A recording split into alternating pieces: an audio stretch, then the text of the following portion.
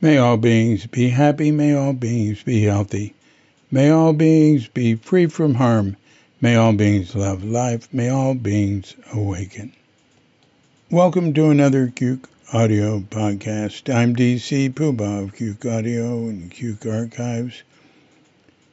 I pray that you and yours are safe and comfortable, free from economic hardship, and able to get out and do whatever it is you want within the limitations of the universal precept of do as little harm as possible.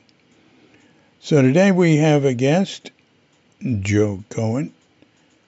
He's a very fine guitarist and sitar player, but he's been more involved with singing recently, as you'll learn, and came to Zen Center while Shunryu Suzuki was still alive.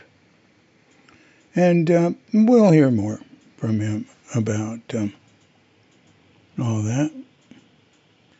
And you'll hear Joe talking about his high-end audio business. Mainly he talked about speaker cables, but looking at his site, the Lotus Group, Breathing Life into Music, lotusgroupusa.com, it's got all sorts of stuff that's quite mysterious. This is just part one. And next week I'm going to put up part two. Joe Cohen. Next week's going to be about music. We do quite a bit of audiophile stuff in this one. Next week will be mainly music, but audiophile stuff and stuff a little bit about his wife Dario, who is a jazz singer. I'm going to say one thing. I took off the podcast with Robert Anderson at his request. He listened to it and said, one thing he said, I'm not really a psychoanalyst. And then he started noticing other things. And so I said, all right, I'll take it off. Something I added to Jerry Bollock's podcast from last week, which wasn't there at first, was that he has a blog site, jerrybollock.blogspot.com, JERRYBOLICK, blogs.blogspot.com, and that's the name of it is Meditation in the Slow Lane, and that's a blog for his poetry. Oh, and I wanted to say something I noticed today. Katrinka and I took a walk to a nearby pharmacy with our doggy, Bandita, and she said that our street, not the one we live on, but the one it goes on to, the one we live on is sort of like an alley. The one it goes into, she said, they need sleeping police. And Policity and that's a speed bump. Or actually, they do have speed bumps here and there in neighborhoods, but speed humps are much better. Speed bumps should be illegal because they're hard on axles and on riders and cars. But the humps are the ones that are more gradual. She said, yeah, people are going down there too fast. So maybe I'll mention that to kind of get that to the local Banjar, the neighborhood little governance group. And they sort of run neighborhoods here. And then she said, well, I wonder what the speed limit is. And then we both realized something. We have never seen a posted speed limit anywhere in Bali. And I've never seen or heard of anybody getting a moving violation. And you know what? People are pretty, as far as I'm concerned, the people here are good drivers. They're considerate, and traffic is very cooperative.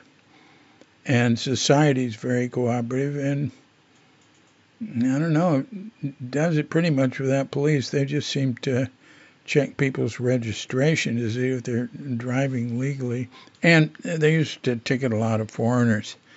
But when Joe Colby came in as president, about 8 years ago, he made things a lot better and eliminated a lot of graft. And that I just don't hear about that like I used to. The motorcycle cops disappeared from the tourist area once they got word they couldn't take bribes. And I remember I 5 years ago I had to go to my landlord took me to a police station because I had to report a lost bank card. It actually wasn't lost. I just never used it, so I cut it up and threw it away. Well, it turned out I had a bank account, but I just never used it. But then when I wanted to use it, they asked me for my card, and I didn't have it. So I did learn that I should not say I destroyed it and threw it away. That would be bad. I say, I lost it. Where did you lose it? I don't know. And so, anyway, when I'm talking to the officer, it was all easy, and it was all in Indonesian and very friendly. There was a big sign behind him that said, "This officer cannot receive money." And I thought that was pretty neat.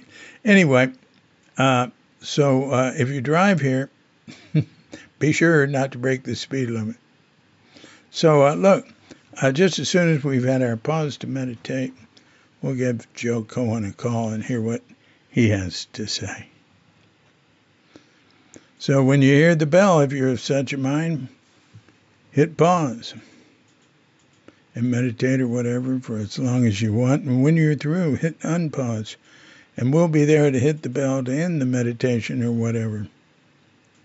And we'll give Joe Cohen a call.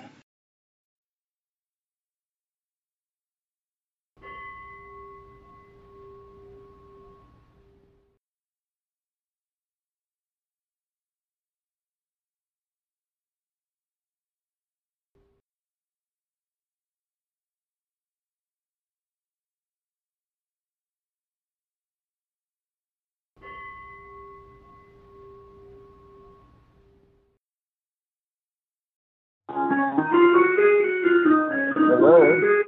Hey, Joe. Hold on just a second. Give me a second here. David? Yes. Hi, I can hear you loud and clear now. Good. How you doing? I'm doing fine. You know, it's been a long journey, man. Yeah, I guess we could say that. Yeah. Wow. What are you up to? Oh, my goodness. I'm married. I have a 30, it's going to be 33-year-old son who is on a track to become a PhD in mathematics. Uh-huh. My wife is a professional vocalist. She toured for 10 years with Dan Hicks and the Hot Licks. Oh, love him. Yeah. Yes, so I got to know Dan pretty well before he passed. Oh, that was a tragedy. Wonderful, lot of stories about him. You know, he was really quite a character. Yeah. And she's also a jazz vocalist, and she's a teacher, all of those things. My profession is I design and manufacture high-end cabling and accessories for audio equipment for hi-fi nuts. I also import and distribute stuff in the same field.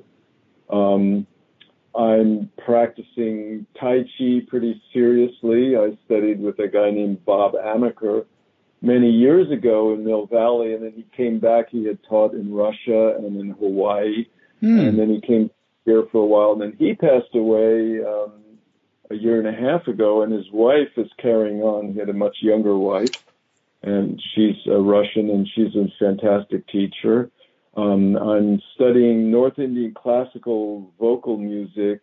I've been a lifelong student of music, of Indian music in particular. You know, I played the sitar when I was at Zen Center. Yeah. But these past years, I really haven't had the use of my hands. You know, I have arthritis. I have probably carpal tunnel, and I have trigger fingers. I have all these things going on in my hands that preclude me from playing an instrument. I studied with Zakir Hussain for tablas for about 30 years. And then at a certain point along the way, I just really had this desire to play melody again. And I picked up the 5-string banjo and started working on that pretty seriously. And then one day I was practicing and, this is a little painful. Let's give it a rest. And rest didn't solve the problem. And so I thought, well, what can I do? And so I've been studying singing, and that's a real challenge, especially for someone who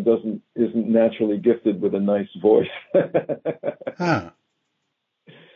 How about you? I mean, how did you end up in Bali? That's so exotic and wonderful. My mother died after a inspiring life and death, and at the age of 98, and got all that in order. And my mate Katrinka, now my wife Katrinka's ex-husband died, who she was responsible for. He was in a convalescent home. And so I said to her, well, we're sort of free now, and we've got a little money. If we go to Asia, it will last a lot longer. So we did, and we chose Bali. Well, Bali, of all the places on the planet, seems one of the most magical. I'd love to visit there someday. So it's still affordable for an expat to live there? Yeah, it's getting more expensive, but some people are saying it's as expensive as Thailand, but it depends on what you know. It's like, we lived in Marin and Sonoma, very, very expensive places to live. And, knew a lot of people who did and didn't have the incomes that people think of as needed to live there. So, we get by fine here. Look, it's the way I see it is it's a good place to live, but I wouldn't want to visit here.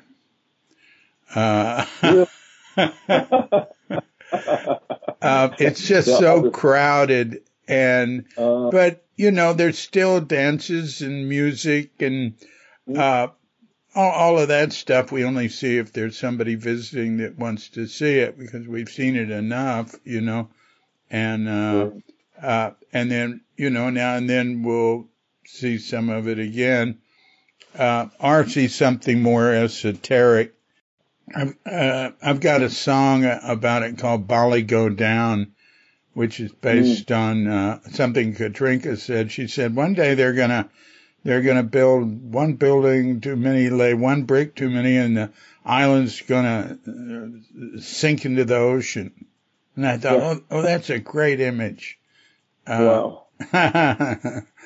And they just new cards keep coming on all the time. They keep wanting more and more tourists. Of course, COVID slowed things down. It was paradise during COVID, but sort of guilty paradise, because it was hard on a lot of people. For sure. Very hard on a lot of people. And it was sort of, actually our expenses didn't go down because we had to help a lot of people. Yeah. Wow. Um, Well, listen, I'm honored that you thought of me, and it's been so long. I mean, I came to Zen Center. That's 53 years ago, I think. yeah, tell me about it. Well, so I mean, the roots of it go back further. You know, I mean, Yeah, I when want to I hear first, that. I want to hear that. I mean, all the way back, really to when I was maybe in the equivalent of middle school or something. I was babysitting for some friends in the neighborhood, and they had a Shakyamuni, a beautiful carved wooden standing Shakyamuni Mm. that I would stare at. I would just looked at it, and it made me feel good looking at it. Where was And this? this was in Philadelphia. I grew up in Philadelphia, Mm. and then later, when I was in college, I was really focused on philosophy. I studied Indian philosophy, read about Buddhism, and I went Where'd to you go to college? I went to Antioch College in Yellow Springs, Ohio. Oh, yeah. They had this work study program where you go to the campus for a few months, and you go out and work, and then you come back for 6 months, and then you go out and work for 3 months or 6 months, Yeah. and a year abroad. And I was studying sitar by then with Nikhil Banerjee, and I arranged for a year abroad, which kind of ended in a little bit of a debacle in that I was not part of any program. I just went. And I ended up studying with Annapurna Devi, who was at one time was married to Ravi Shankar. She was Ali Akbar Khan's sister. And so I was living in Bombay and studying with her, but living in Bombay, I was totally isolated. It took me 3 trains to get to her apartment in Malabar Hill. And so it was just unsustainable. Why didn't you move over there? Well, India is not an easy place to be, for sure. Yeah, I've spent time there. Yeah. So I went traveling, and I felt a little bit crushed that I hadn't been able to fulfill the dream, so to speak. And I ended up going to the Sri Aurobindo ashram in southern India in Pondicherry. I've been there. That's very cool. Wow. I met some people traveling who kind of directed me. I met this one guy who seemed really, really into the sadhu thing, and he gave me a number of places to visit. And that was the first one I went. And So you were in what's it called, Oroville? I did visit it. I mean, when I visited Oroville, it was nothing but the very center of it, the very spiral center, there, and a few people living around it. It was just beginning. When did Sri Aurobindo die? Gee, I don't really know for sure, to be honest with you. I mean, it was many years before I arrived there. Oh, well, no, I think he died in the 50s. All right. And the mother was still alive, and I actually did have an audience with her. Well, I had an interesting experience. I arrived in Pondicherry, and I was sick. So I had to stay in a hotel for a couple of days before I recovered, and then I was admitted. Not monastery, it was what do you call it? Ashram.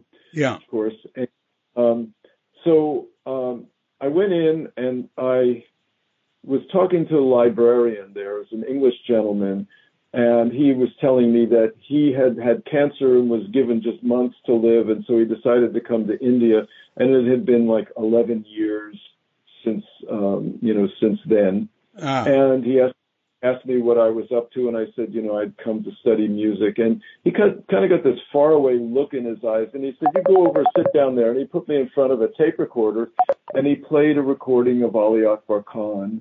And I had this very profound experience that everything was okay. Everything was going to be just fine. It was very beautiful and overwhelming. And so I felt, something had stirred in me that was profound.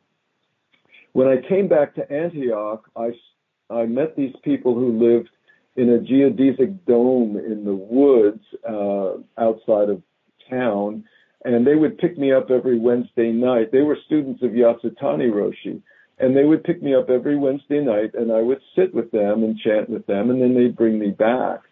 And then when I graduated, which was 1970, I came to Berkeley, and I started sitting in the Berkeley Zendo, and Mel said you could go to the city to be a guest student for a week. And I thought that was a good idea, so I went, and I ended up staying for 6 years. Mm. Yeah. You stayed where for 6 weeks? 6 years. I 6 years? Oh. And Mel said, I just missed, where did you go to be a guest student? In the city. In the city, yeah. I just want to make sure that. For a week, and I ended up staying 6 years. Now, what are the years of this? What year did you go to India? That was spanning part of 67 and 68. Uh-huh. Incidentally, I love Pondicherry. It's really a nice place. So French. Yes, I have vivid memories of the light in Pondicherry, the way the light would shine. I remember the shutters of people's windows being painted, beautiful blues and greens and reds. Yeah. So it's a lovely part, especially of course the older. It was really different, and it's like a separate, whatever they say, province or whatever. It's very small. It's near Chennai. I was at the Ramana Ashram in Tiruvannamalai. Did you go there? No. That was the only ashram I stayed in. I did go to, I can't remember. I went to Madurai, the temple town. I remember visiting a Hindu temple there. Yeah. Well, okay. So, and you went back to Antioch. And now, how did you get to Zen Center? What was that? Well, I don't know how I knew about it, but when I came to California, I had two things in mind. I wanted to study music and I wanted to study Zen. Yeah. So I found the Berkeley Zendo one way or another. Don't remember how exactly. Yeah. Good place to end up there. Yeah. But you didn't end up. Good place to land. For sure. And that was, what year was that? Well, that was 1970. So, all right. So, what happened there? Well, not a lot that I recall from Berkeley. I mean, my memories are really centered in Zen Center, Tassajara, and Green Gulch. Yeah, sure. Time I spent. What happened there? I should just preface it all by saying that certainly the most, in so many ways, the most profound and wonderful thing that has happened in my life. I think everything that followed, good, bad, and neutral, has been influenced by it. And what I mean by that is that, life is not always straightforward, right? But it's something that has stood me in good stead. I don't know how else to say it, but it helped me tremendously. I mean, if you remember the text of the time, the Vietnam War was going on. We were potential fodder for the war machine. There was a lot of freaking out. There was a back to nature. There was, I would consider myself to have been a hippie. When I showed up at Zen Center, I had hair down to my shoulder blades. I remember, I'd been at Zen Center for some time, and I used to ride the trolley on Market Street. I don't know where I was going, but I kept going back and forth, and I would see this barber shop, and I saw this one barber who had a beard, and I thought, oh, well, he can't be all bad. And so finally I plucked up the courage to go in, and I said, I want to cut my hair. And he said, are you sure you're ready? So he actually sent me home. It was very fun. He sent me home. And then I came back, and I had him progressively cut my hair shorter. I didn't do it all at once. And that felt right. That felt right. And so I was at the City Center for 2 years. Suzuki Roshi was there, of course. What do you remember about that? Well, I remember, so many of his lectures just sitting there. I remember the feeling of things, it was very gracious in so many ways. And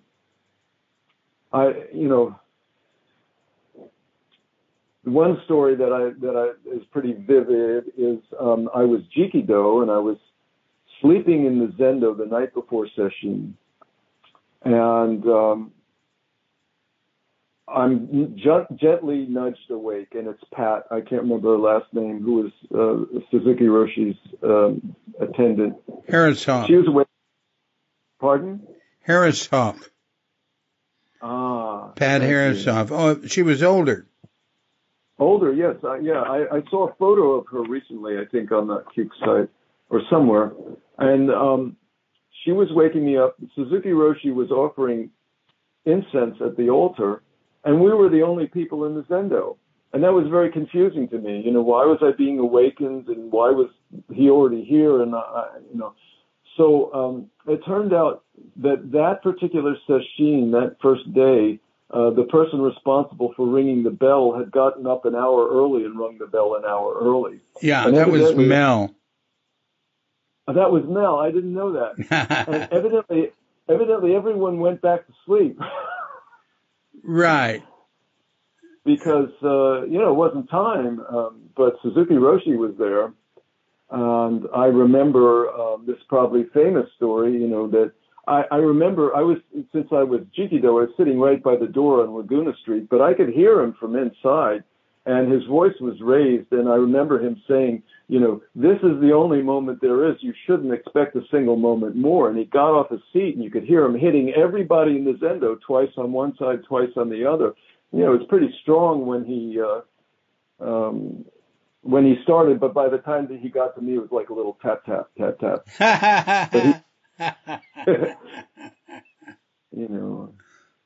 Yeah. Yeah, that's a very, many people have different memories of that, but you got one from the inside. You were in there sitting. Yeah, I was. Yeah. I think Mel went around telling people, oh, it's a mistake, and go back to bed. And God. And then, Suzuki used it as a teachable moment. Sure, yeah. Yeah. Neat. What more? Oh, my goodness. So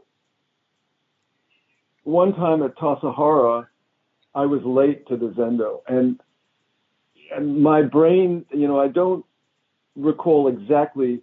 I'm conflating both Silas Hoadley and Peter Schneider, and I'm thinking it was Peter Schneider, maybe as a guest Eno or something. So I was Peter late, Schneider. so what about Eno? Well, one of the two of them was the person who was, headed to the Zendo to officiate.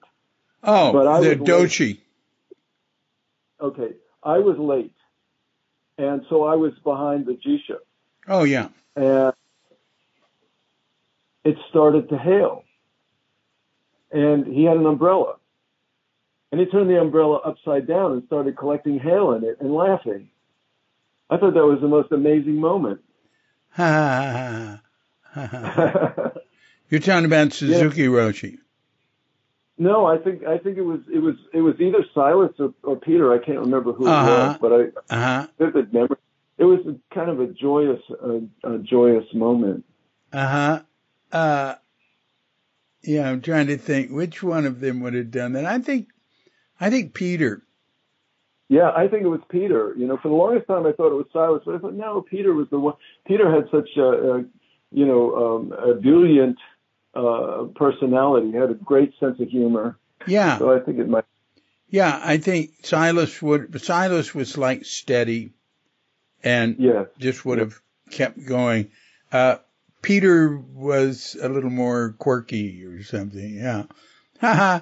That's good. That's good. That is a great moment. I was thinking just as you called, I was thinking how. Oh, right. You said Peter was the doshi, so Suzuki wasn't there. Well, yeah. I mean, I don't think he was the official anything. So that's why I think maybe he was visiting, but I can't remember. It's too far back in the mists of ancient history. Well, now wait a minute. You said he was officiating. Well, yeah, because obviously he was the person coming into the Zendo to. Yeah, so Suzuki wasn't there. No, he wasn't there. Right. Oh, I see. Yeah, I'd forgotten that already. That's cool.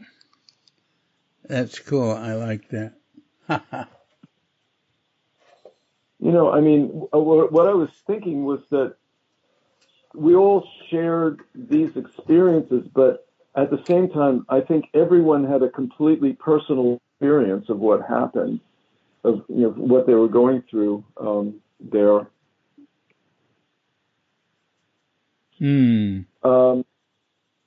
I can tell you another story that's pretty prominent in my memory is I used to carve things out of manzanita.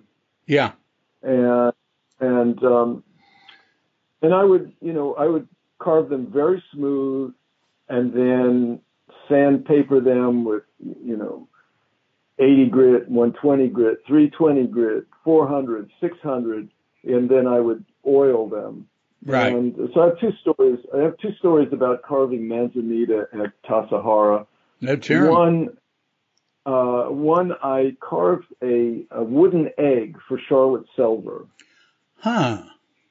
And I went around. And I asked everyone to rub their nose on it. Don't ask me where I came up with that, but needed oil. I thought, well, let's ask everyone to do this. So when I went to give it to her as a gift, we were having a class. It must have been nighttime. The moment I handed it to her, the moment before she knew what it was, the lights went out. And so all she did was feel it. And she squealed, delight. She squealed in some kind of wonderful sound. So that for me was a wonderful memory. And then the second story about carving manzanita was I had made a nyoe for Richard Baker for his birthday, and I worked on it for a long time. And it was a nice shape. It came out really nice, and it was very smooth.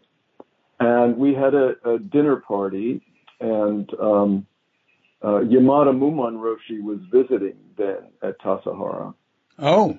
And I handed the nyoe to Richard Baker, Roshi, and he looked at it, admired it, and handed it to Yamada Mumon Roshi to look at. And, I didn't know what had transpired, but later Baker Roshi, called me and said that, he had shown it to Yamada Mumon Roshi, who had admired it, and he said the proper protocol would have been for him to offer it to Yamada Mumon Roshi, but he said he couldn't bring himself to do it.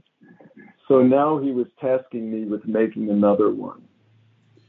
Oh, that's nice. So he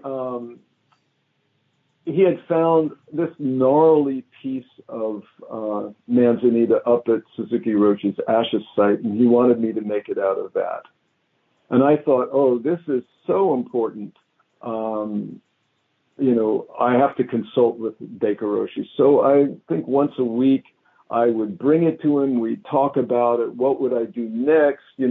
All of this effort put into it. At the end of the day, it was unusable. And I had to start over again. And this time I just did it on my own. I just said, I have to do this completely on my own. And I carved a nice shape, but there was something that was missing. And I had an idea what I might do, but I wasn't sure if I should do it. And I showed it to Fran Blanco. I remember Fran, he was a painter, an artist. And I said, I'm thinking of doing this one little detail on this, but I'm afraid I might ruin it if I do it. And she said her painting teacher had told her that the difference between, a great painting and a pedestrian one is a risk taken. And I thought that was really interesting advice. So I went ahead and did it, and it worked out. And we sent it to Japan, and we got a letter back saying it was splendid. And I think that was a wonderful lesson for me to learn to trust myself. But I have to defer to some other authority because this is so important. And then I realized, at the end of the day, I have to direct what I'm doing from myself. So that was a good learning experience. Yeah.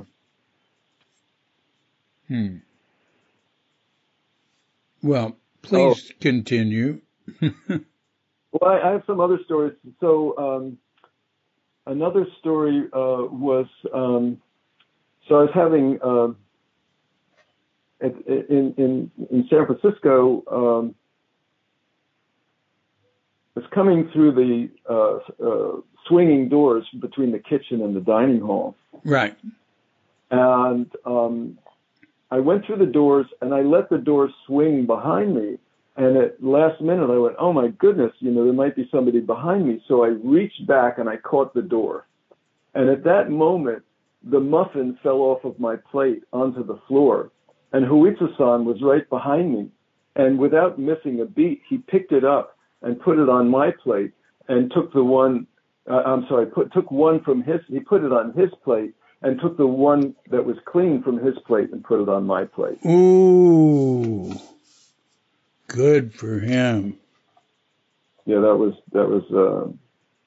beautiful. Also, I can brag that I gave Vanya Palmer's Zazen instruction when he first came to Tassajara. Oh, that's neat. That's neat. Yeah. Yeah. Yeah, you should go visit him. He lives in Luzerne. Yes, that'd be wonderful. And he has a retreat in the Swiss Alps above Lake Luzerne that called Felsentor. That's really, really unbelievably beautiful location. It's staggering. And he just bought an old hotel, and Paul Disco built he was in charge of building a traditional Japanese zendo behind the hotel. It's really an amazing place. And there's a sort of community there. Yeah. Wonderful. Yeah. Okay, here's another Tassajara story. Yeah. So, it's been a long time since I've been there. I don't know if there's still cabins up on the hill opposite the old Zendo, but my cabin was up there. Sure there is. Yeah. Yeah.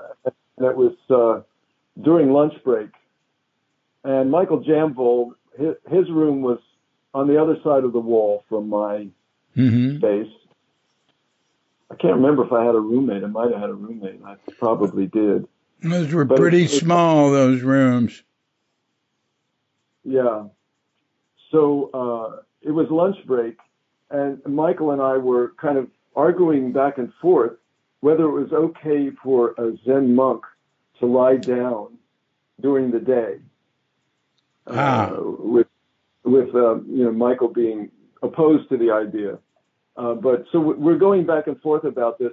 And then someone piped up from another cabin, "Will you guys please be quiet? I'm trying to take a nap."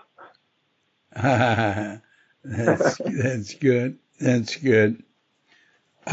Well, Michael was strict. Yes. Michael was a Zazen aficionado. I mean, I remember that he would practice in his room in addition to all the other periods during the day. Yeah. At Page Street. Yeah. Yeah. Toward, at the end of his life, he has passed on. Yes, I heard. Yeah. He was in Japan, and I visited him several times there. He just sit so much. He got this temple. I think Hoitsu, he got it for him. And he was like a caretaker of it in Shizuoka. And he told me he'd just sit all day. And, yeah. Anyway, he was a character. Was he happy? Happy? Michael was never happy. Michael was tortured. Oh, God. His father died cursing him and his sister, and that was a hard one to live with. Goodness, I didn't know any of that. Yeah. It's sort of maybe Scandinavian, sort of severe upbringing. But he did well with it. He handled it well. I mean, he had a sense of humor. Oh, once he was visiting, us, Elin, my prior wife and me and our son, Clay in San Rafael. This is about, 95. So, Clay would have been 4 years old, and he was with Clay in the living room, and I was back in the kitchen or something. I was gone for a while. When I come back, just as I enter the room, he says to Clay, "And if you tell anyone, I'll kill you." So it's just the timing of it was so great. I mean, he had this dark sense of humor. I appreciated it. Huh? You mentioned he was in Shizuoka. That's like halfway to the west from Tokyo, isn't it? Somewhere out that way. Shikoku. Shikoku. If I said Shizuoka, it was a mistake. He was in Shikoku, the smallest of the four main islands of Japan. Shizuoka is the province where Suzuki came from, and the main town, the big town near Yaesu, which isn't tiny. So I forget the year. I think it was it 2010? Dan Hicks had a tour in Japan. I flew out with them, and I have business in Japan because I import some audio products from there. And they played in the Blue Note in Tokyo, and I sat next to a tea farmer from Shizuoka who knew more about American music than I will ever dream of knowing. It was pretty amazing. I experienced that in Japan, that there'll be people, some group or some certain amount of people that are more into what's happening in America in some nook or cranny of our culture than people in America. I mean, Japanese, I don't know about now, but have bought more jazz albums than anyone. I did an album of experimental, like rock and roll, underground type music in 86. And, in Japan, I've got a bunch of records left, and, Japan, they ordered 3 cases of them last year. Really? When I went to Japan, I'd been spending time in the underground music world, and I'd been making music, different types, not just the underground type. And, so I got in with this sort of art crowd in Tokyo for a while. I didn't stick with it, but I was around for a while.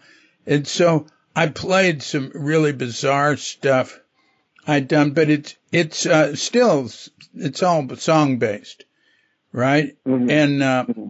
a guy listened to it and he said, reminiscent of Tuxedo Moon. And Tuxedo Moon I just loved it. But it was hardly anybody in America knew who Tuxedo Moon was. They were like San Francisco based underground, new wave music. Later, were they in the 60s or later? No, this is 80s. Tuxedo Moon in the 80s? Oh, yeah. Their great song was What's the Use? And Winston Tong was the lead singer, and I got to know him later. Anyway, and I would run into that. Alan Senaka, does, is the abbot of the Berkeley Zendo now. He does sort of, bluegrass, folk type music. And I'd go to concerts of his in Japan. He'd always have a good following. A lot of people were into it, Well, in Tokyo, I mean, the line of people to meet Dan Hicks and the Hot Licks was 2.5 hours. I mean, just one after the other, very patiently waiting. So people who are fans are really, really into it in Japan. Yeah. And it seems that there are people that there's a tradition of really specializing in some narrow range of a field. Yes. I heard of one gentleman whose life goal was to make the very best R-core transformer for an amplifier. I mean, that was his reason for being in life, was to make the best transformer. And there are people like that for sure. Yeah. And that's really a insightful comment about Japan. In America, the idea is more to keep going and becoming bigger and better and know more and do more.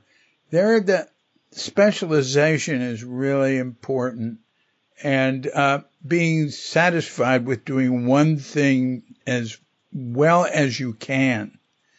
And I think it's less competitive than the way we think of it. We're always thinking of the best. They just think of doing it as good as I can. Exactly. Yeah. No, that's absolutely true. So I had a big hand in conceiving of and designing a loudspeaker based around a speaker driver that I had been importing from Japan from this company in the in the Japanese Alps near Mount Fuji. And they make what's called a field coil driver. This is the old technology. Before we had Alnico magnets that were strong enough to be passive magnets for loudspeaker drivers, they had to use an electromagnet. It had to have a power source. It's a good way to. It's inefficient, but it's a good way to make a loudspeaker because there's a lot of control over the driver.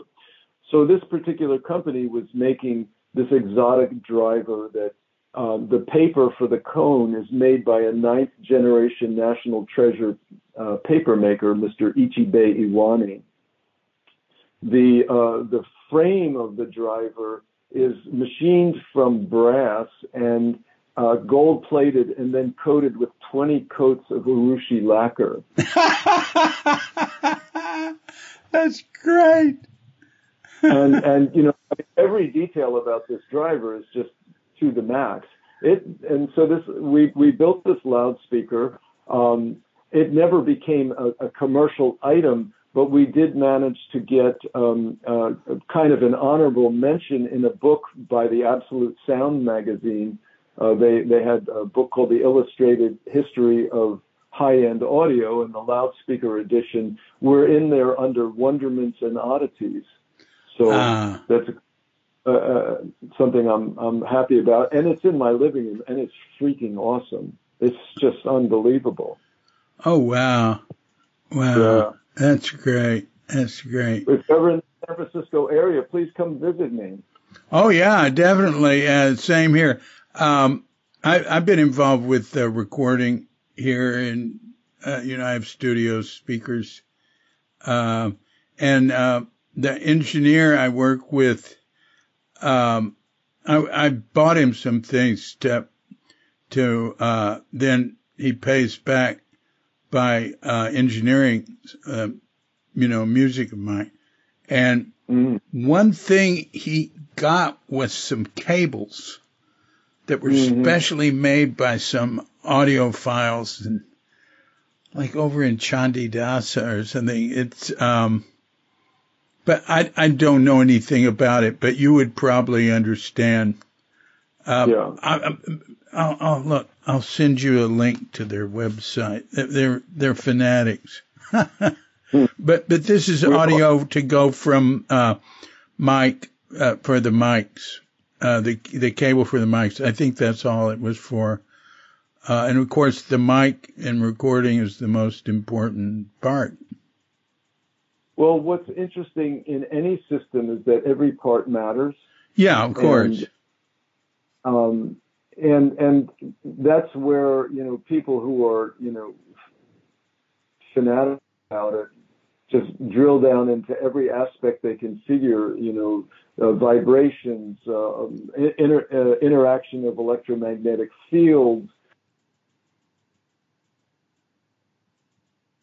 construction. I mean, all of these things add up to the final result. And what it is we're trying to do at the end of the day is to allow the maximum amount of the signal that was originally recorded to come through. And what's surprising is how much information really exists on a CD or on an LP. It's astonishing how much information is there. You said an LT? Yeah, an LP. Remember? Oh, those? An LP. LP. Yeah. Yeah. Indeed. Yeah. It's sort of amazing to think of it like on an LP or on a CD or a DVD, just these little grooves. How could they? And also, if you just look at WAV files and think, wow, that's carrying all that information and puts back together into a song or a movie. It's amazing. Amazing. It is. I think you might have a better understanding of it than me. To me, it's just magic. I have no idea what's happening or how that could be. Yeah, it gets pretty technical for sure. Wow. So what? I had a stereo system when I was living at Page Street. It was a Pioneer. It was a higher end Pioneer system, and I had a turntable, and I used to play records. And I remember that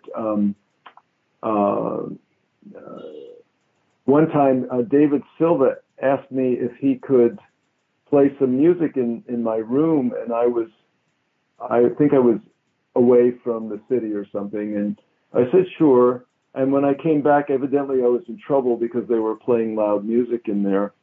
I guess Grateful Dead for sure, knowing David. And ultimately, I sold that system to Baker Roshi. Oh, is that right? Yeah. That's pretty good. So, you got money from him? Yeah. Whoa. That's one for the record books. my profession. Yeah, yeah. Wow.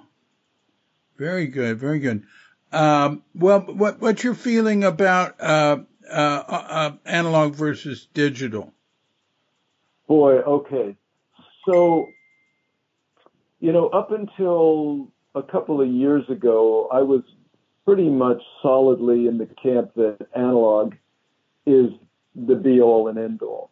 And in some ways, it still is, because there's nothing that can replicate the organic feel of the sound. But I have to say that the advances, not necessarily the latest technical advantages, but one designer in particular whose work I'm importing from England has opened, my mind and my ears to the potential of digital reproduction. And so it's just amazing. Both are amazing in their own way. Uh-huh. Done, if it's done right, it's amazing. Yeah. Yeah, there was a big controversy recently because Mobile Fidelity Records, which is just up the road from me in Sebastopol, for years, and their reason for being was to take original analog masters and transfer them directly to LPs.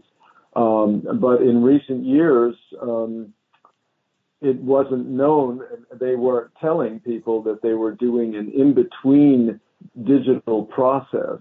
That's right. The scandal was not that they were using a digital process. They could have been forthcoming about it. The scandal was they didn't tell people, so people didn't know. That's right. Yeah. Quite a brouhaha. Yeah. Yeah. One guy wrote something about it, that he suspected it just from listening to it. Do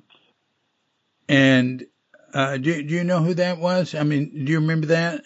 And people were putting him down, saying, no, it's the real thing.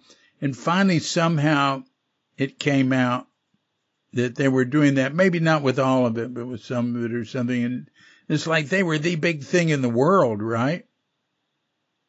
Well, yeah, they certainly have a big presence. I mean, there's a number of companies that do that, but they have probably the biggest presence. Yeah, yeah, yeah.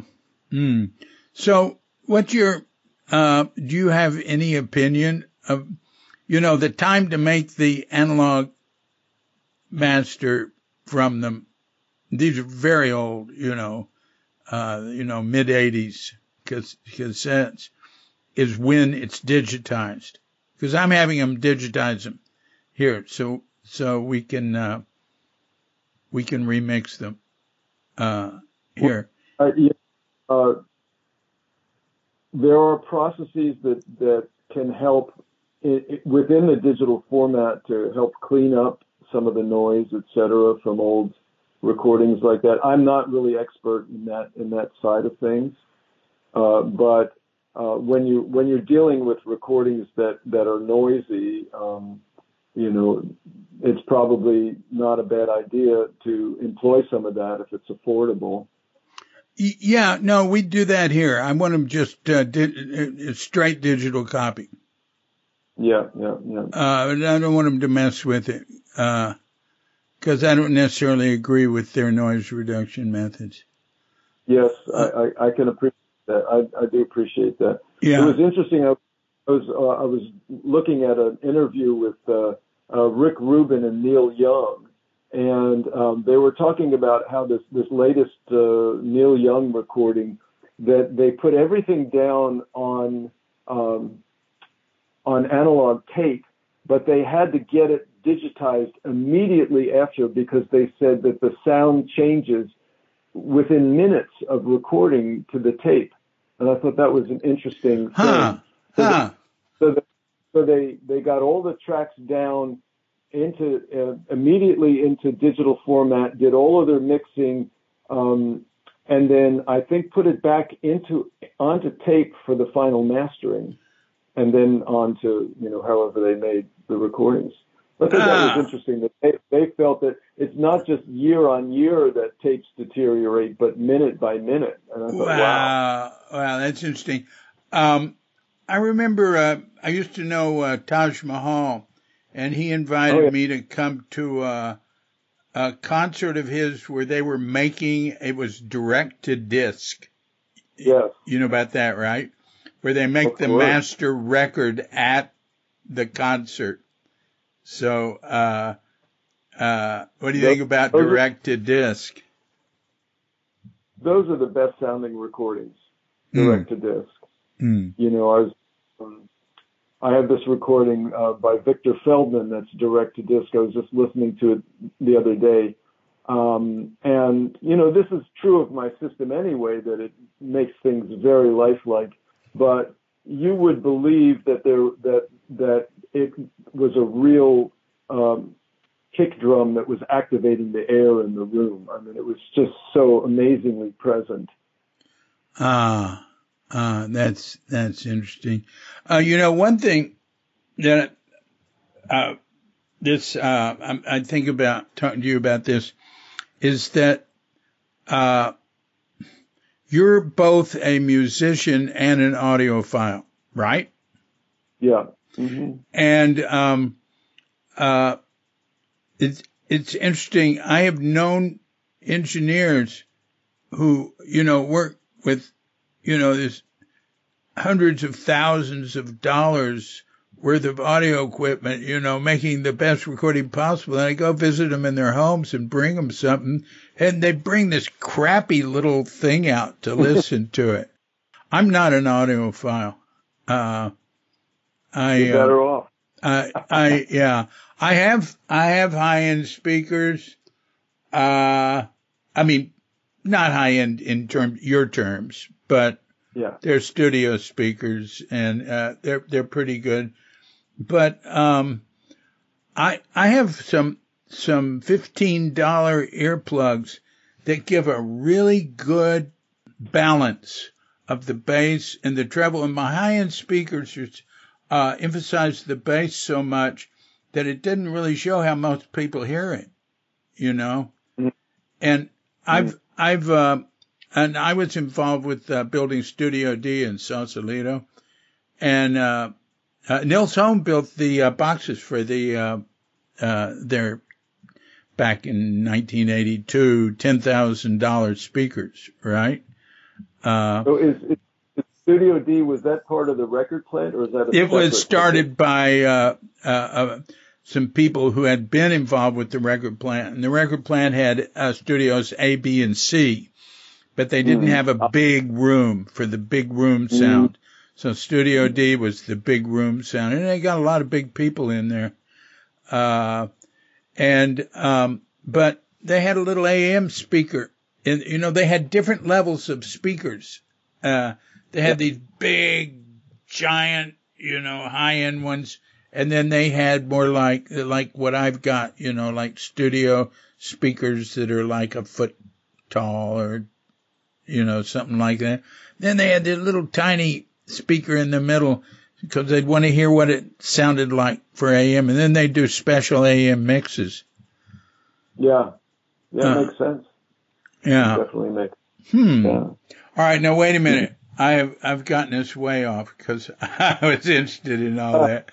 That's fine. And now where were we? Oh, you were a Zen Center, and you had these speakers. Oh, and you sold them to Dick Baker. Wow, pretty good. So, can you continue on from there? Well, boy, I mean, I don't know. I mean, there are a few incidents that occurred, you know, that are memorable. One time, Philip Whalen and I were serving in the Zendo at Tassajara, and we got this serious case of the giggles.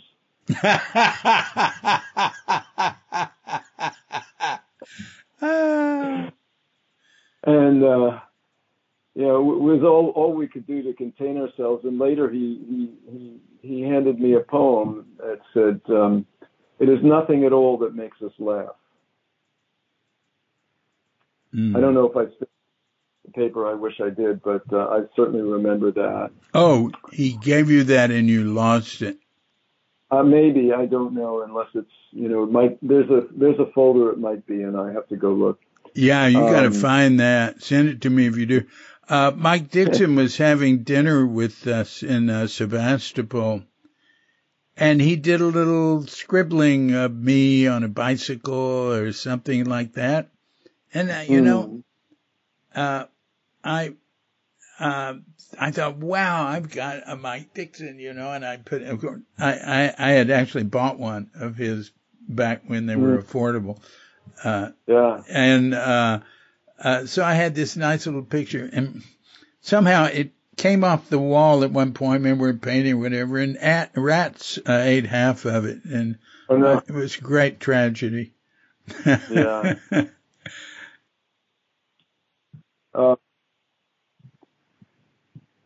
Another thing that stands out is working with Joshin-san, sewing my. And she was so lovely. I mean, she was this sprightly, diminutive character, and I took her to a concert of Nikhil Banerjee, my sitar teacher, and she loved it. And I gave her a record. And I remember that she just played the hell out of it. I mean, she probably wore it out. And then after I'd left Zen Center, I don't remember what year it was, but I came back to visit, and she was there, and I went to see her in her room, and she offered me her bowls, her eating bowls. Goodness, that's really something. I just didn't feel that I had earned them, so I declined, and I found out later that Blanche had got them, and that seemed appropriate to me. Yeah, I can understand you feeling that way. Yeah, Joshin-san, you sewed a Roxu with her? Mm-hmm. Mm-hmm. Yeah. You remember her missing finger joint? Yes, right. Oh my goodness. That was how she wanted to switch teachers, and that was her offering. And I was taking it pretty seriously. She cut off like half a finger. I mean, she's not Yakuza. I don't know if she had to do that, but Lord, man, Japanese can really take things seriously. Wow. Americans would say, oh, hey, I've really enjoyed studying with you. I think I'll go study with so-and-so now. Bye. See you later. Yeah, I've forgotten that part about. Yes, I do remember that. Yeah. She was wonderful. She sewed an okesa for me. Yeah. Nice. That was the okesa I used after that, because the one that I had made when I was ordained was a little crooked. And it was sewed mainly by Jeannie DePrima. But so I don't mean to criticize Jeannie. She did a great job. And it was older and everything. And Joshin-san's was a little different style. It was like really big and comfortable. She gave it to me for my Shuso ceremony. She surprised me. Like on the day of the Shuso ceremony. Wow. Wow, that's really something. Yeah, so, nice. Do you have a practice there, a zendo, or what's going on with that? How is that part of your life now? Well, the robes aren't. I haven't worn robes, since I came back from Japan in '92. But I'm very happy with practice here. I sit every morning and do walking meditation. I've done bunch of Vipassana retreats. I like them. I don't see things the same way that they do, but that doesn't matter. They sit and all the Vipassana here that I've done, and I've done it with Myanmar monks at the traditional temple. There's other Vipassana here that done by Western trained people, and then they're probably fine. I don't know anything about them, but they do the ones I do. They do the Mahasa method, which is just like Zazen. It's just watching your breath go in and out with emphasis on your hara.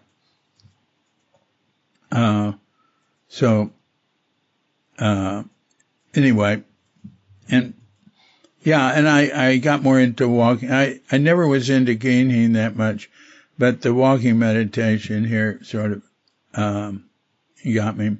Yeah.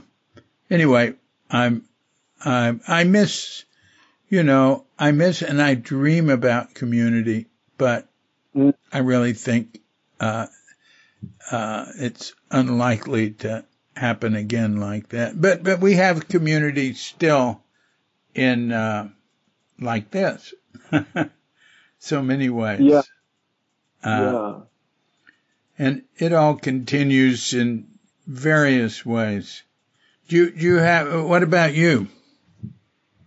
Well, I haven't really had a Zazen practice for years. I'd say the closest I come now is practicing Tai Chi, which, it comes so close philosophically because the condition that you're trying to practice is one of being completely open to change. Not necessarily being committed to the next movement. That it's changeable from anything to anything. So I like that aspect of it, and it does slow me down, and I do, focus on my breathing and coordinating with the movement. I mean, it's a very sophisticated practice that requires years of learning minutia of how the muscular skeletal system works together. So there's that, and I've been taking Feldenkrais classes, which also have some aspects of this, relaxing, deeply relaxing, and then activating only one muscle or one joint at a time. So feeling the effect of a gentle movement. So these are very body-based.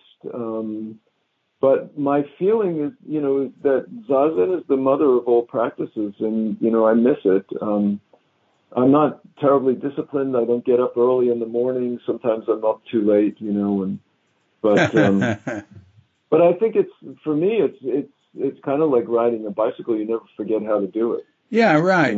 Right. You're one of the points of going to Zen Center and Tassaro and all that is to bring your Zazen into your daily life. Or that's an essential element. It's not like one of many you can choose from. With the Tai Chi and the music and even the audio work, it sounds like you're being you're involved with concentration, awareness,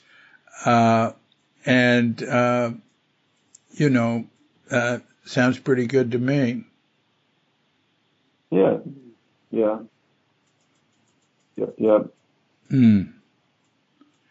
Well, go on. So I was going to tell you, I was at the Zen Center for the last year of Suzuki Roshi's life. Yeah. So I had the good fortune of having Dokusan with him once. Ah. And I had all the instructions. I was more or less kind of a newbie. And I did everything right going in. I did all the right bows and everything, and sat down, had a conversation with him, got up to leave, did the right bows leaving. But as I came to the door, I just opened the door and forgot I was supposed to bow at the door. So I turned around to bow, and he was doing a full prostration in my direction. Hmm. There were many amazing, wonderful moments. There were so many of us who were going through all kinds of stuff, emotional stuff, growing up, relationships, all kinds of interactions. But I mean, the overarching experience was phenomenal, just phenomenal. Hmm. For me, at least. Hmm. Yeah. And you, after he died, you were around because you've told some about that. So you came in 1970, and you said you were there 6 years. So,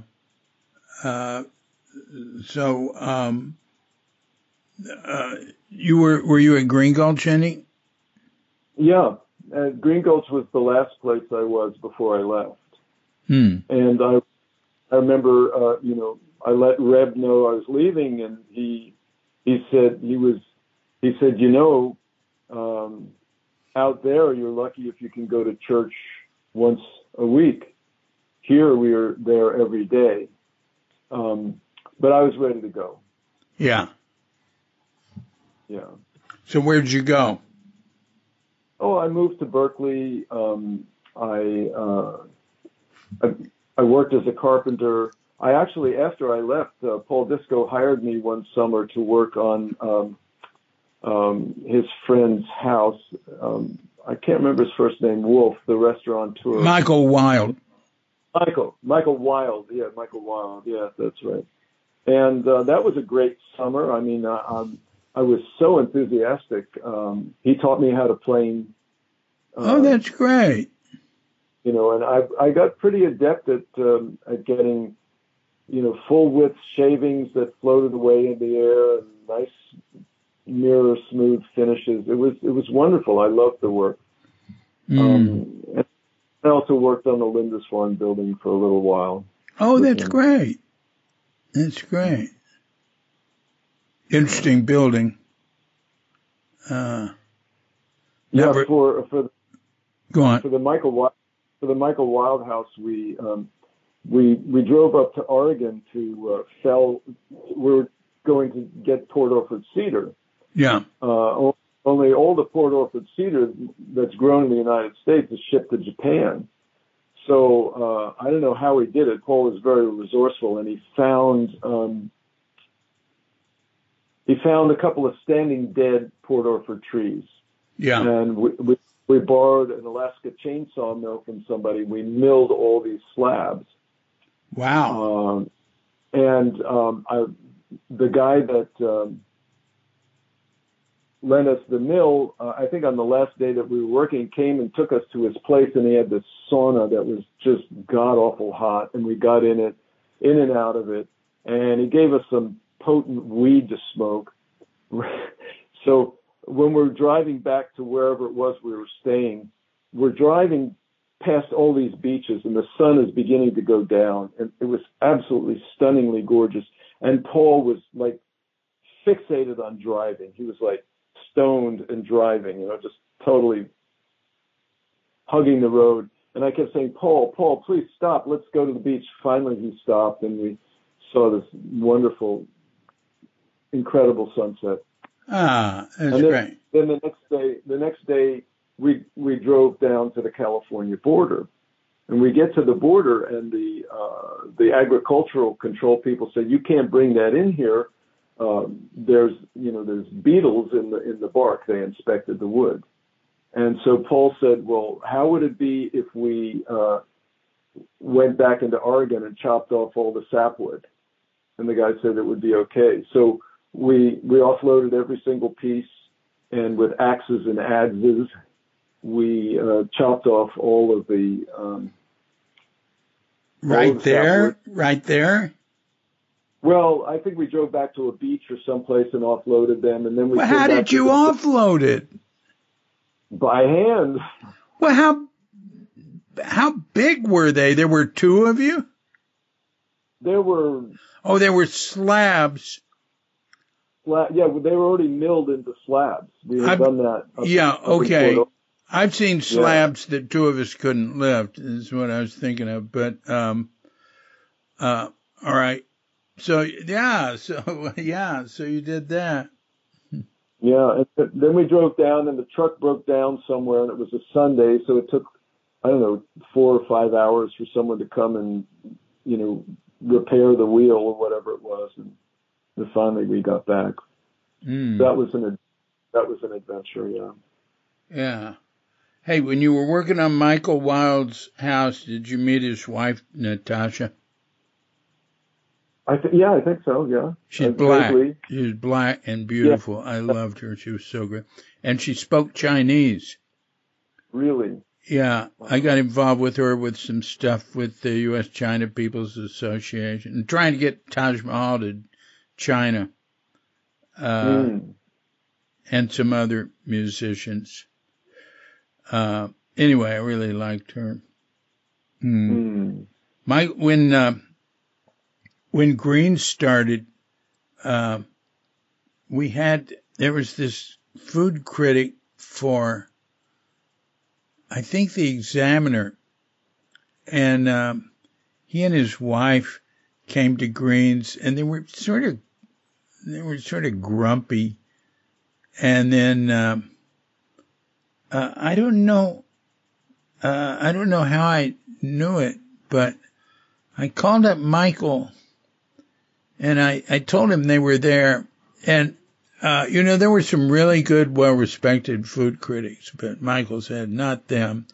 He said, they want free food and, I remember the guy had complained to me about some stuff. So he said, look, here, I'll give you his home number. Call him up and butter him up. And that might help. So I did. And the guy said, well, we couldn't smoke. I said, well, actually, all you had to do was ask for ashtrays. You were in the smoking section. Oh, I didn't know that. And so I talked to him for a while. Then he said, well, I was going to give you a bad review, but I'll give you a good review now. That was all thanks to Michael. That was our first review, too. Yeah. So there you are. Oh yeah, you were working on the Lindisfarne building. Well, the sound separation in that thing was non-existent. You could hear somebody turning pages in the room next to you if they were reading. Interesting, yeah. So, all right, so you come, so there you are working with Paul. What happened next? Well, I mean, after that, I worked as a carpenter in Berkeley for a number of years, and then my dad offered me a job working for his business, which I did. By this time, I was married to my first wife and had my son, and I did that for a while, and then I did all sorts of things. I mean, I worked as a web designer, such as it was. I mean, I wasn't all that great at it. And around in the late 80s, I started playing around with making my own speaker cables. And wow. Really it was kind of a hit and miss affair. But I was making things that were better than you could buy commercially. Wow. Then one time I went to the, what is it called? The CES, the Consumer Electronics Show in Las Vegas. This was 1992 or something. I met this gentleman from Italy who the sound in the room was interesting to me, and he said it's all due to the cables. And I said, oh, really? I find that hard to believe, And he said, no, here, you take one home with you. And he gave me a rather expensive cable to take home and play with, and I became the distributor for that brand. And I came to learn that he was not the manufacturer. In fact, he was he was an importer himself. He was actually kind of charging me too much money for it. And I met the designer, who was a Japanese gentleman who at the time was living in Tuscany, in the countryside in Tuscany. And I had gone to visit this Italian gentleman. And he introduced me to the designer, who said, "No, you should be buying directly from us. These cables were made in Japan." This designer was very unusual. He had a pair of speakers that were shaped like a cornucopia and covered entirely with cork, and he had built his own speaker drivers and so on. So I became very involved with his stuff, and I spent a lot of time with him, querying him, what principles was he designing around, what things was he, what was he focused on. And so I learned a lot from him. Then he later partnered with a man named Robert Churchill, who was a cousin to Winston Churchill, and they had this big to-do in England in a castle near Salisbury, and I went to visit there. But later on, we had a falling out over a transaction that I didn't think was fair to me, and so I kind of gave up on audio altogether. But after a couple of years, I thought, oh, well, I've got some stuff in the storage. Maybe I'll put together a little system. So I put it together, and I wasn't happy with the sound. So I started designing cables of my own. They were pretty successful from the very beginning because I was following the principle. And then I just amplified what I had learned. I did everything to the max, the conductors, the treatment of conductors, the materials, the shields, et cetera, et cetera. And the very first design cable is more or less something I still build today, although with, some modifications. I have many other models that I've created since then, but that was kind of how that started. Wow. That's really neat. That's so impressive. You know how most people hear music today? I mean, like most people in the world, I think, I'll be talking to some young Indonesian here, and they'll pull out their smartphone and play me something. That's the main speaker people are hearing on, I think.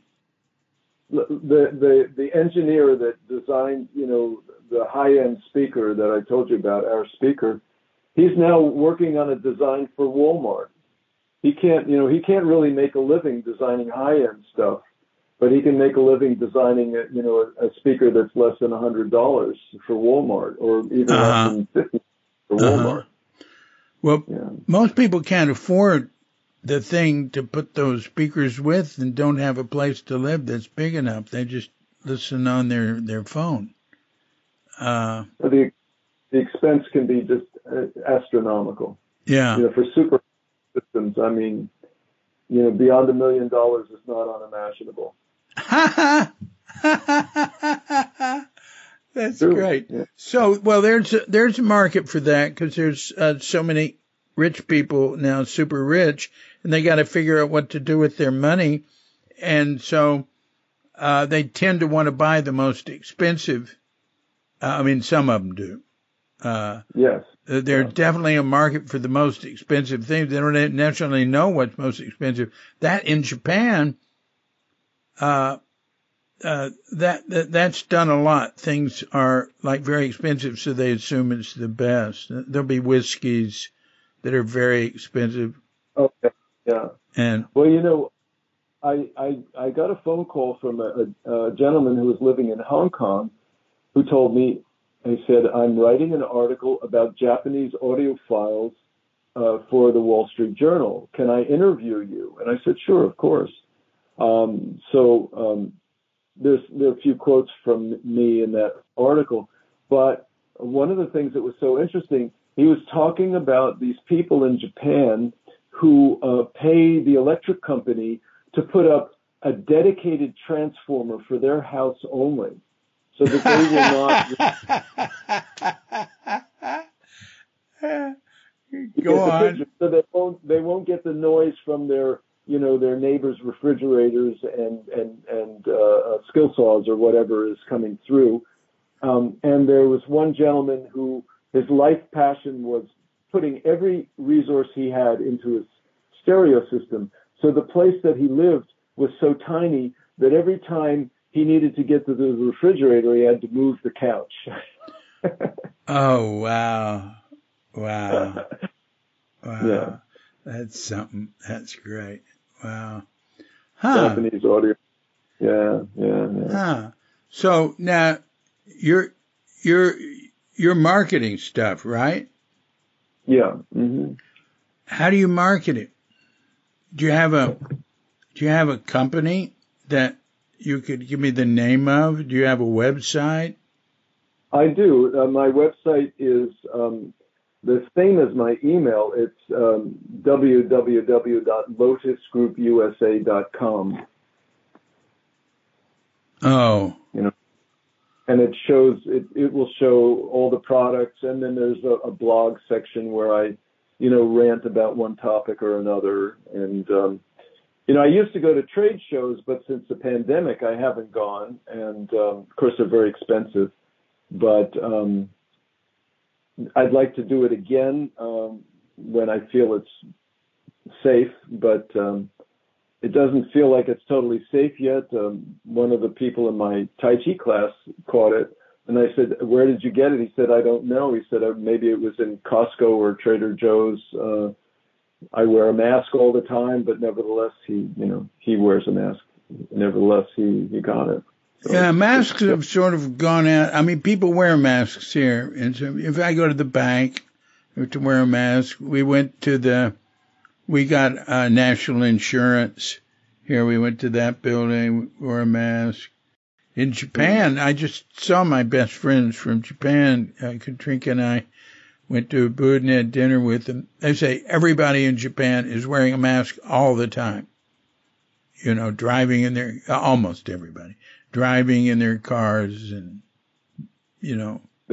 They still have a high rate, as I understand it. They still have a high rate of cases there. Is that right? In Japan? Is that right?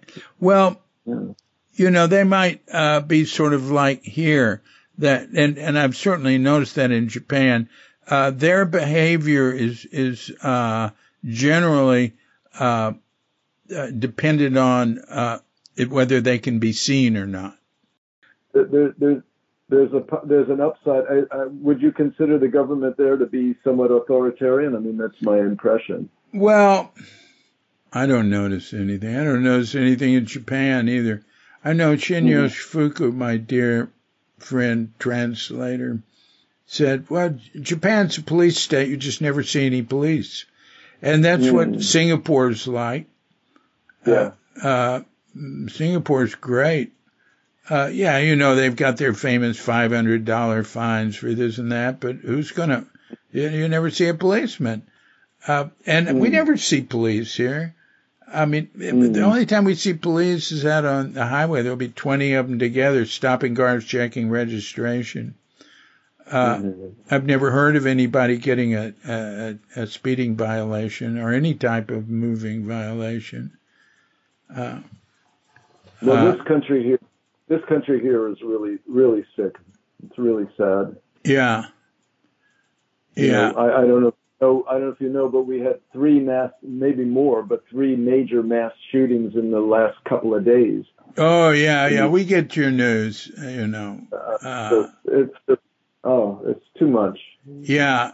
An Indonesian I know is pretty savvy. He said it's never been better than it is now. He said there's more freedom of speech now, even though that they just passed a law you can't criticize. Oh, you can't slander, let's say, which is more, you can't slander the president or public officials. You can't slander religion. But I hear people doing it. I mean, they don't really worry about it, but, and they just made it illegal to have sex outside of marriage, and you can't live together unless you're married, and stuff like that. But they're not going to enforce it.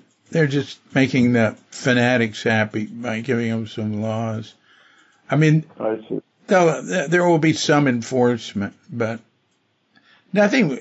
It just seems fine. Everything seems fine. No, that's great. That's great.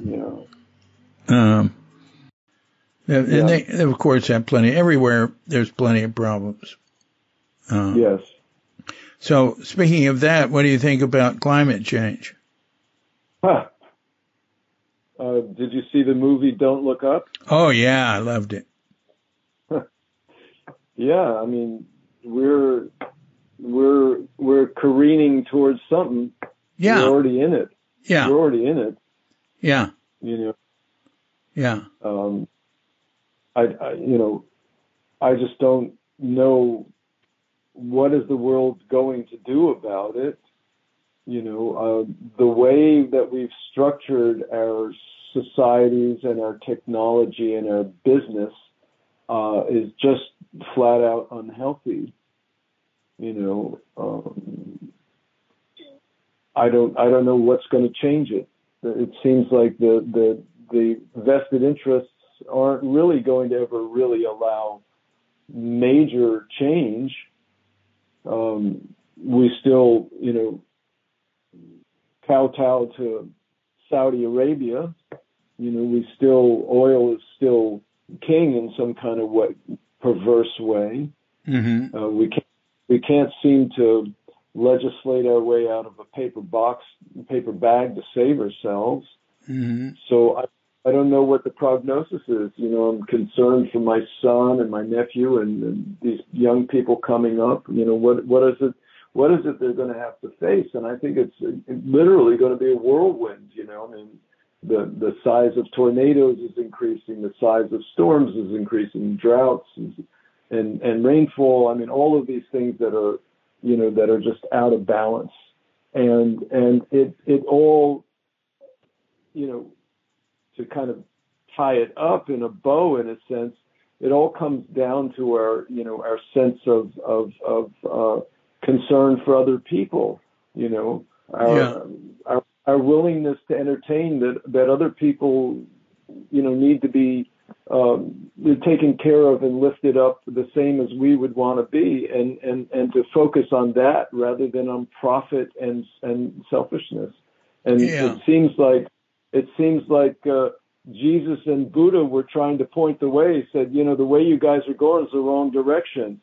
Mm-hmm. Turn around, go the other way. And we haven't done it. Yeah. Yeah. Well, yes, I have sons and grandchildren. Katrinka has a son. We have grandchildren with all of them. I think if we want to be positive, we have to look at a bigger picture and say that regardless of what happens here, we're all destined to be Buddha. Or that there's a bigger picture where everything's okay, but I don't think it's okay here. And maybe right now it is, but the prognosis does not look good. Doesn't look like we have anywhere near enough ability to deal with it as the human race. Well, I know there's that story about Gary Snyder went to his Zen teacher, and he was in the 50s. He was in Japan, I think. Yeah. He went to teacher, and he said, if we don't do something about the planet, about the ecology, we won't survive. And he says his teacher said, no need to survive. Oh, that's good. I haven't heard that one. I've heard the one where he said to his teacher, and I've repeated it many times, that he was involved with problems about the environment and this and that, asked the teacher what he thought, and he said, well, there's two jobs for the monk, sitting zazen and sweeping the temple. So sweeping the temple is what people call engaged Buddhism. It's doing something. Of course, in Japan, in the first part of the last century, engaged Buddhism meant conquering Asia. Yeah.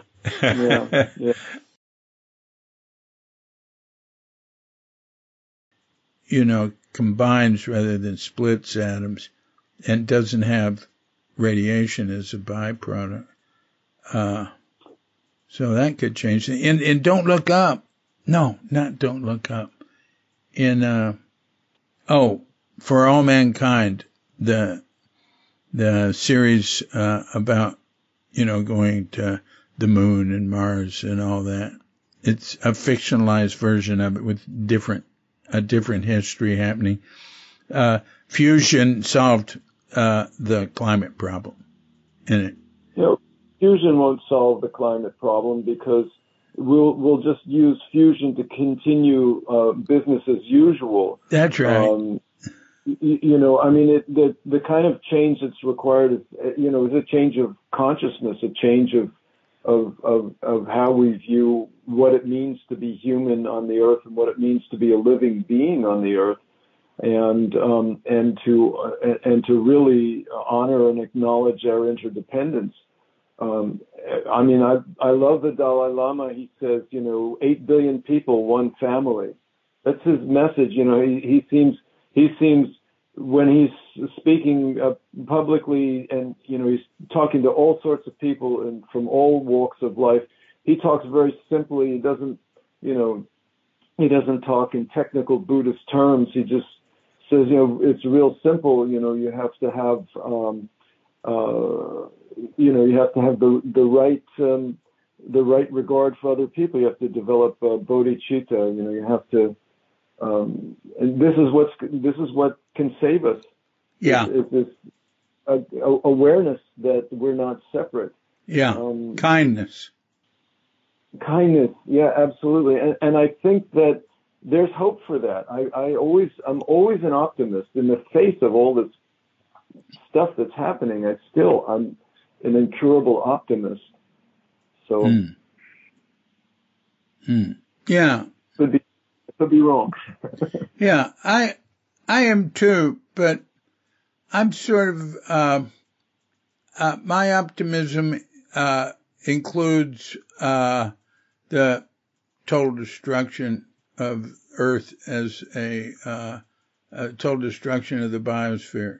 I still think everything's all right at that level, but, it would be very painful and disappointing, an enormously bad thing that we need to do everything we can to avoid. An uprising of people, could change things. But not good deeds. I think we're beyond good deeds. Yeah, I think so. Yeah, no, it has to be structural. The changes have to be structural, and for that, I don't know. I mean, we've gone into some pretty weird places in the last number of years. So hard to say how that's going to be possible. Yeah, it's really hard to see how it could be possible. Well, incidentally. I believe in good deeds anyway, even if it doesn't help, I get this image from On the Beach where, everybody on earth is dying from, I guess from a big war with Russia and the United States, from the radiation. And it takes place in Australia. And there's a scene where a guy has a sports car and he's, everybody's dying. He's going to be dying soon. He prepares his car like somebody would who's going to be gone for a year, disconnects the battery and, maybe took the tires off. I don't know. We covered it and stuff. And we compost and recycle everything we can. Recycling doesn't help them. No. I mean, but recycling is a failure worldwide now. America's recycling 5%. It just might be that we are the pandemic. Yeah. Yeah. Yeah. Just might be. Yeah. Well, but do you have anything to say on a lighter note to conclude? Yeah.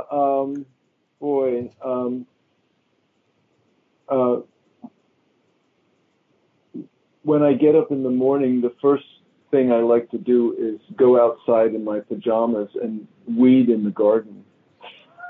Oh, that's wonderful. I think one of the things that has preserved my sanity during the pandemic is being outside, working in the garden, doing Tai Chi on the deck, breathing outside, watching the hawks fly overhead. These are wonderful things, and, take whatever blessings I can. And that seems to be plenty. Yeah. I don't think I need a whole lot. I'd like to be, I can't retire. I have to keep working. So maybe at some point we will, there's a possibility that we will, but for the time being, like to be free of financial worry. But other than that, I mean, things are good. Life is good. Yeah. Yeah, same here. I love that image of you out there weeding in your pajamas in the morning. And where do you live? I live in Black Point. Do you know where that is? No. So if you go north out of San Rafael past Terra Linda and you come to 37 going east, yeah, there's about a mile east is some hills on either side. Yeah. And on the right side where the Renaissance Fair used to be held years ago, that's Black Point. And so it's right on the bay. It's urban wild interface land. We're surrounded by oak trees and we have a lot of deer and wild turkeys and even some coyotes these days. And, we can walk right down to the bay. So it's very beautiful. It's quiet. Oh, that's nice. That's nice. Yeah. You get any mountain lions? No, I haven't seen any. I've maybe heard of up on Mount Verdell, there might have been a mountain lion sighting, but I haven't. Yeah. Yeah. Katrinka was driving.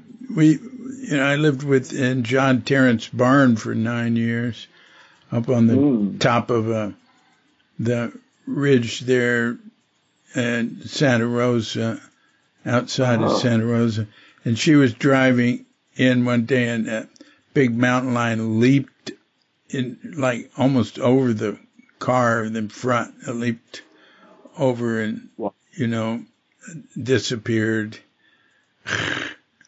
Wow, exciting. Yeah. Yeah. Every once in a while there'd be something like that. I did see a coyote. I caught a glimpse of him, and boy, he was way bigger than I expected. Oh, really? He was crossing our property. He was pretty big. Like a couple of years ago, I read they were they were bringing 500 king cobras in to stock the national forest because they were getting low on king cobras. God, huh? Isn't that something? Well, it must have a profound effect on the ecology. I know there's this. You may have seen it.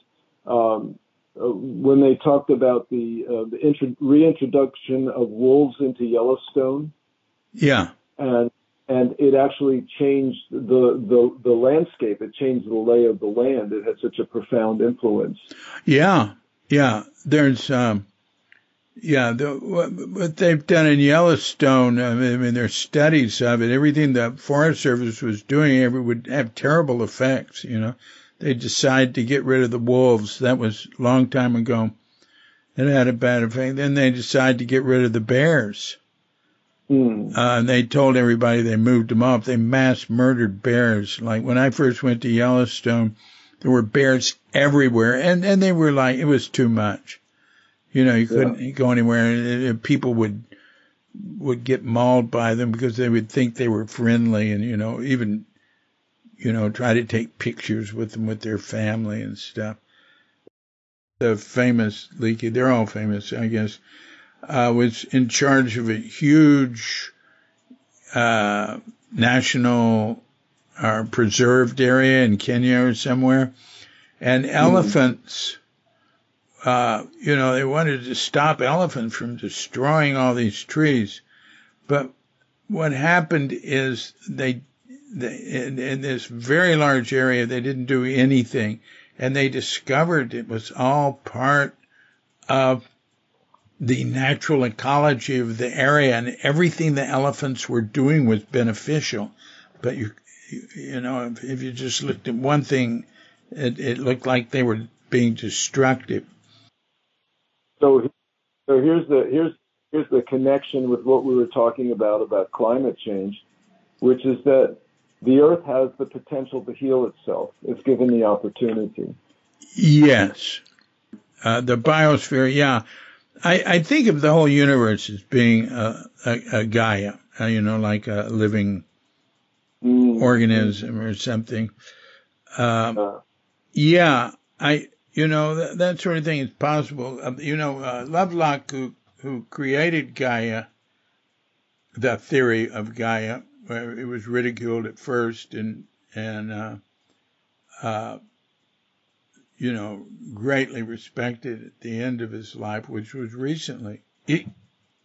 He thought, he's the one that created that idea that the Earth is like an organism that takes care of self-balancing and everything. Yeah. But so he wrote Gaia, The Revenge of Gaia, and then he wrote Rough Ride into the Future, might have been his last book. And he felt he wasn't really pleased with all the environmentalism. He felt a lot of it was too much like a religion where people weren't being scientific enough or something. But he felt like that the best case scenario for us is like enormous disaster of climate change killing off 80% of the population, and then the 20% that survives creating a more sustainable and benign future. I mean, that's what he thought was the best case scenario. Go back to living like indigenous people. Well, probably not. There'd be some, but some things in common with that. Not like turning the world into a garbage can and a toilet. Yeah. Anyway. Yeah. There I go again, ruining the atmosphere. Yeah. I had a part to play. Anyway. So. Well, Joe, it's been great talking with you. Likewise. Really. So much. Yeah. Well, I need a picture. Send me a picture. Yeah. You mean a current picture of me? Yeah, a current picture, last 20 years anyway. And a picture from like when you came to Zen Center or back then, if you have anything. There's a photo of me in an early wind bell. I'm holding up a mop. I think I'm draining it, and my hair is still uncut. I have no idea which issue that would have been in. They're all on Cuke.com. Yeah. But you don't have any old pictures? From then? Mm-hmm. Wow, I don't know. That's a good question. I don't know if I have. I'll have to look. Well, what's your oldest picture? What's your oldest picture? Oh, gosh. I don't know. It's also disorganized. I'd have to look. Do you remember Barbara Levansky? Sure. All right. She might have one. I always ask her. She's got like 70,000 pictures. Oh, really? Wow. Yeah. Amazing. Yeah. Amazing. Yeah. She, sometime mid-70s or something. All right. Very good. Yeah. Well, thanks a lot. It's been really fun talking with you. And, yeah, let's hook up if I get there or you get here. Yeah, that would be great. I would love it. Thank you so much. Thank you. It's been good. Take care. Bye-bye. Take care. Bye-bye. So thanks a lot, Joe. Joe Cohen. And listen, if I need any high-end speaker cables, I know where to get them. You can check out Joe's high-end audio business, which is called the Lotus Group, Breathing Life into Music, at lotusgroupusa.com, LOTUSGROUP USA.com. And it really is a high-end audiophile site. I don't know what anything is they're selling. Listen to this quote. This is like a quote from somebody of what they thought of his Pranawire system. I am going deeper into the extreme zone through this Annapurna board by Pranawire.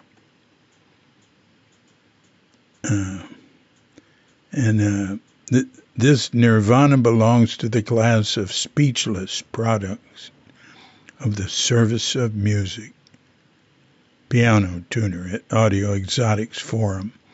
Anyway, it's pretty impressive.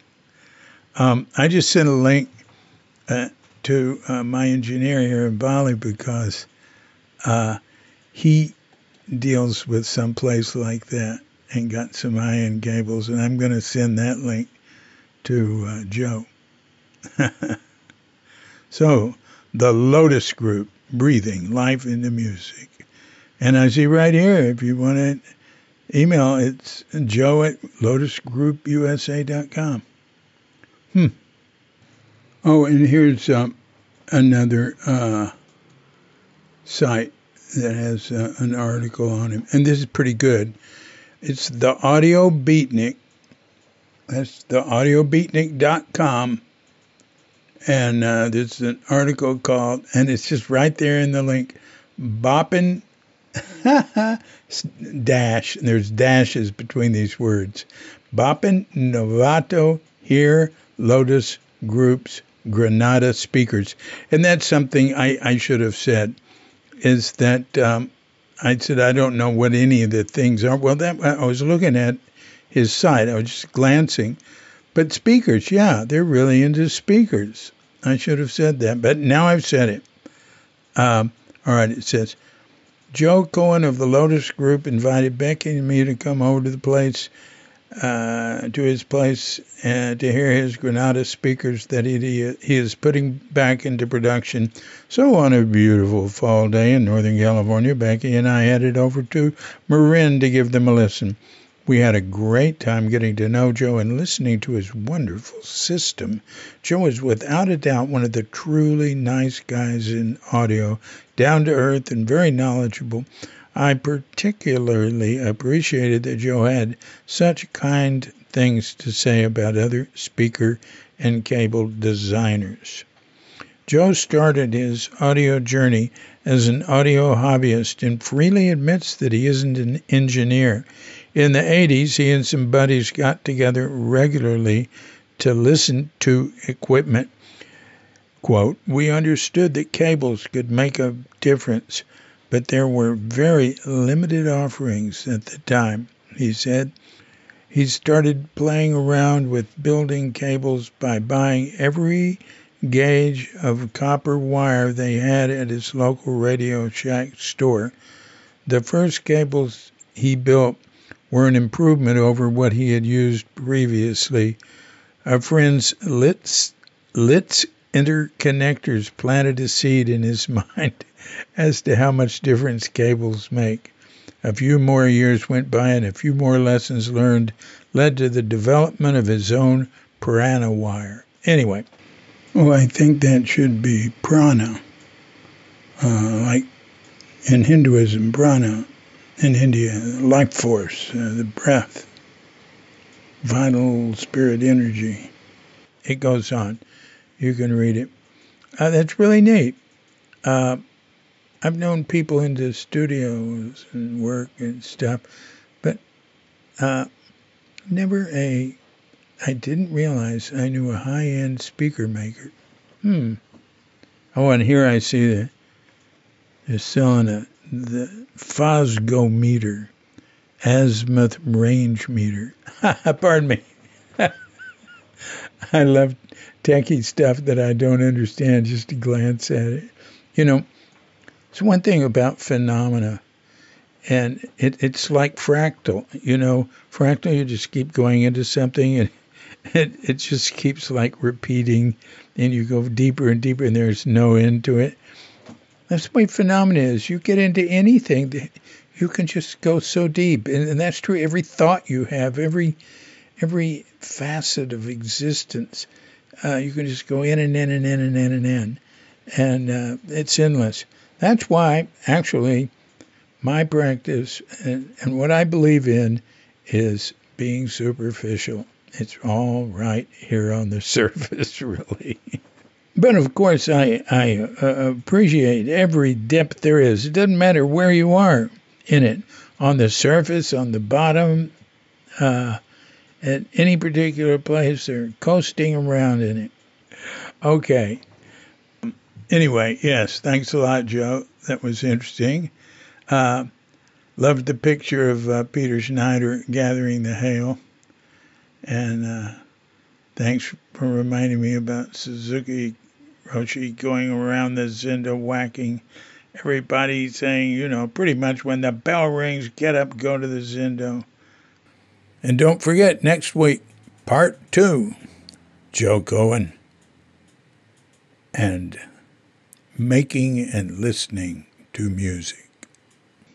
This has been a Cuke Audio Podcast. I'm DC, Poobah of Cuke Audio and Cuke Archives, coming to you from sleepy Sonora with Doggy Bandita and sweet, lovely Katrinka. And we're wishing you and yours and all of us a grand awakening.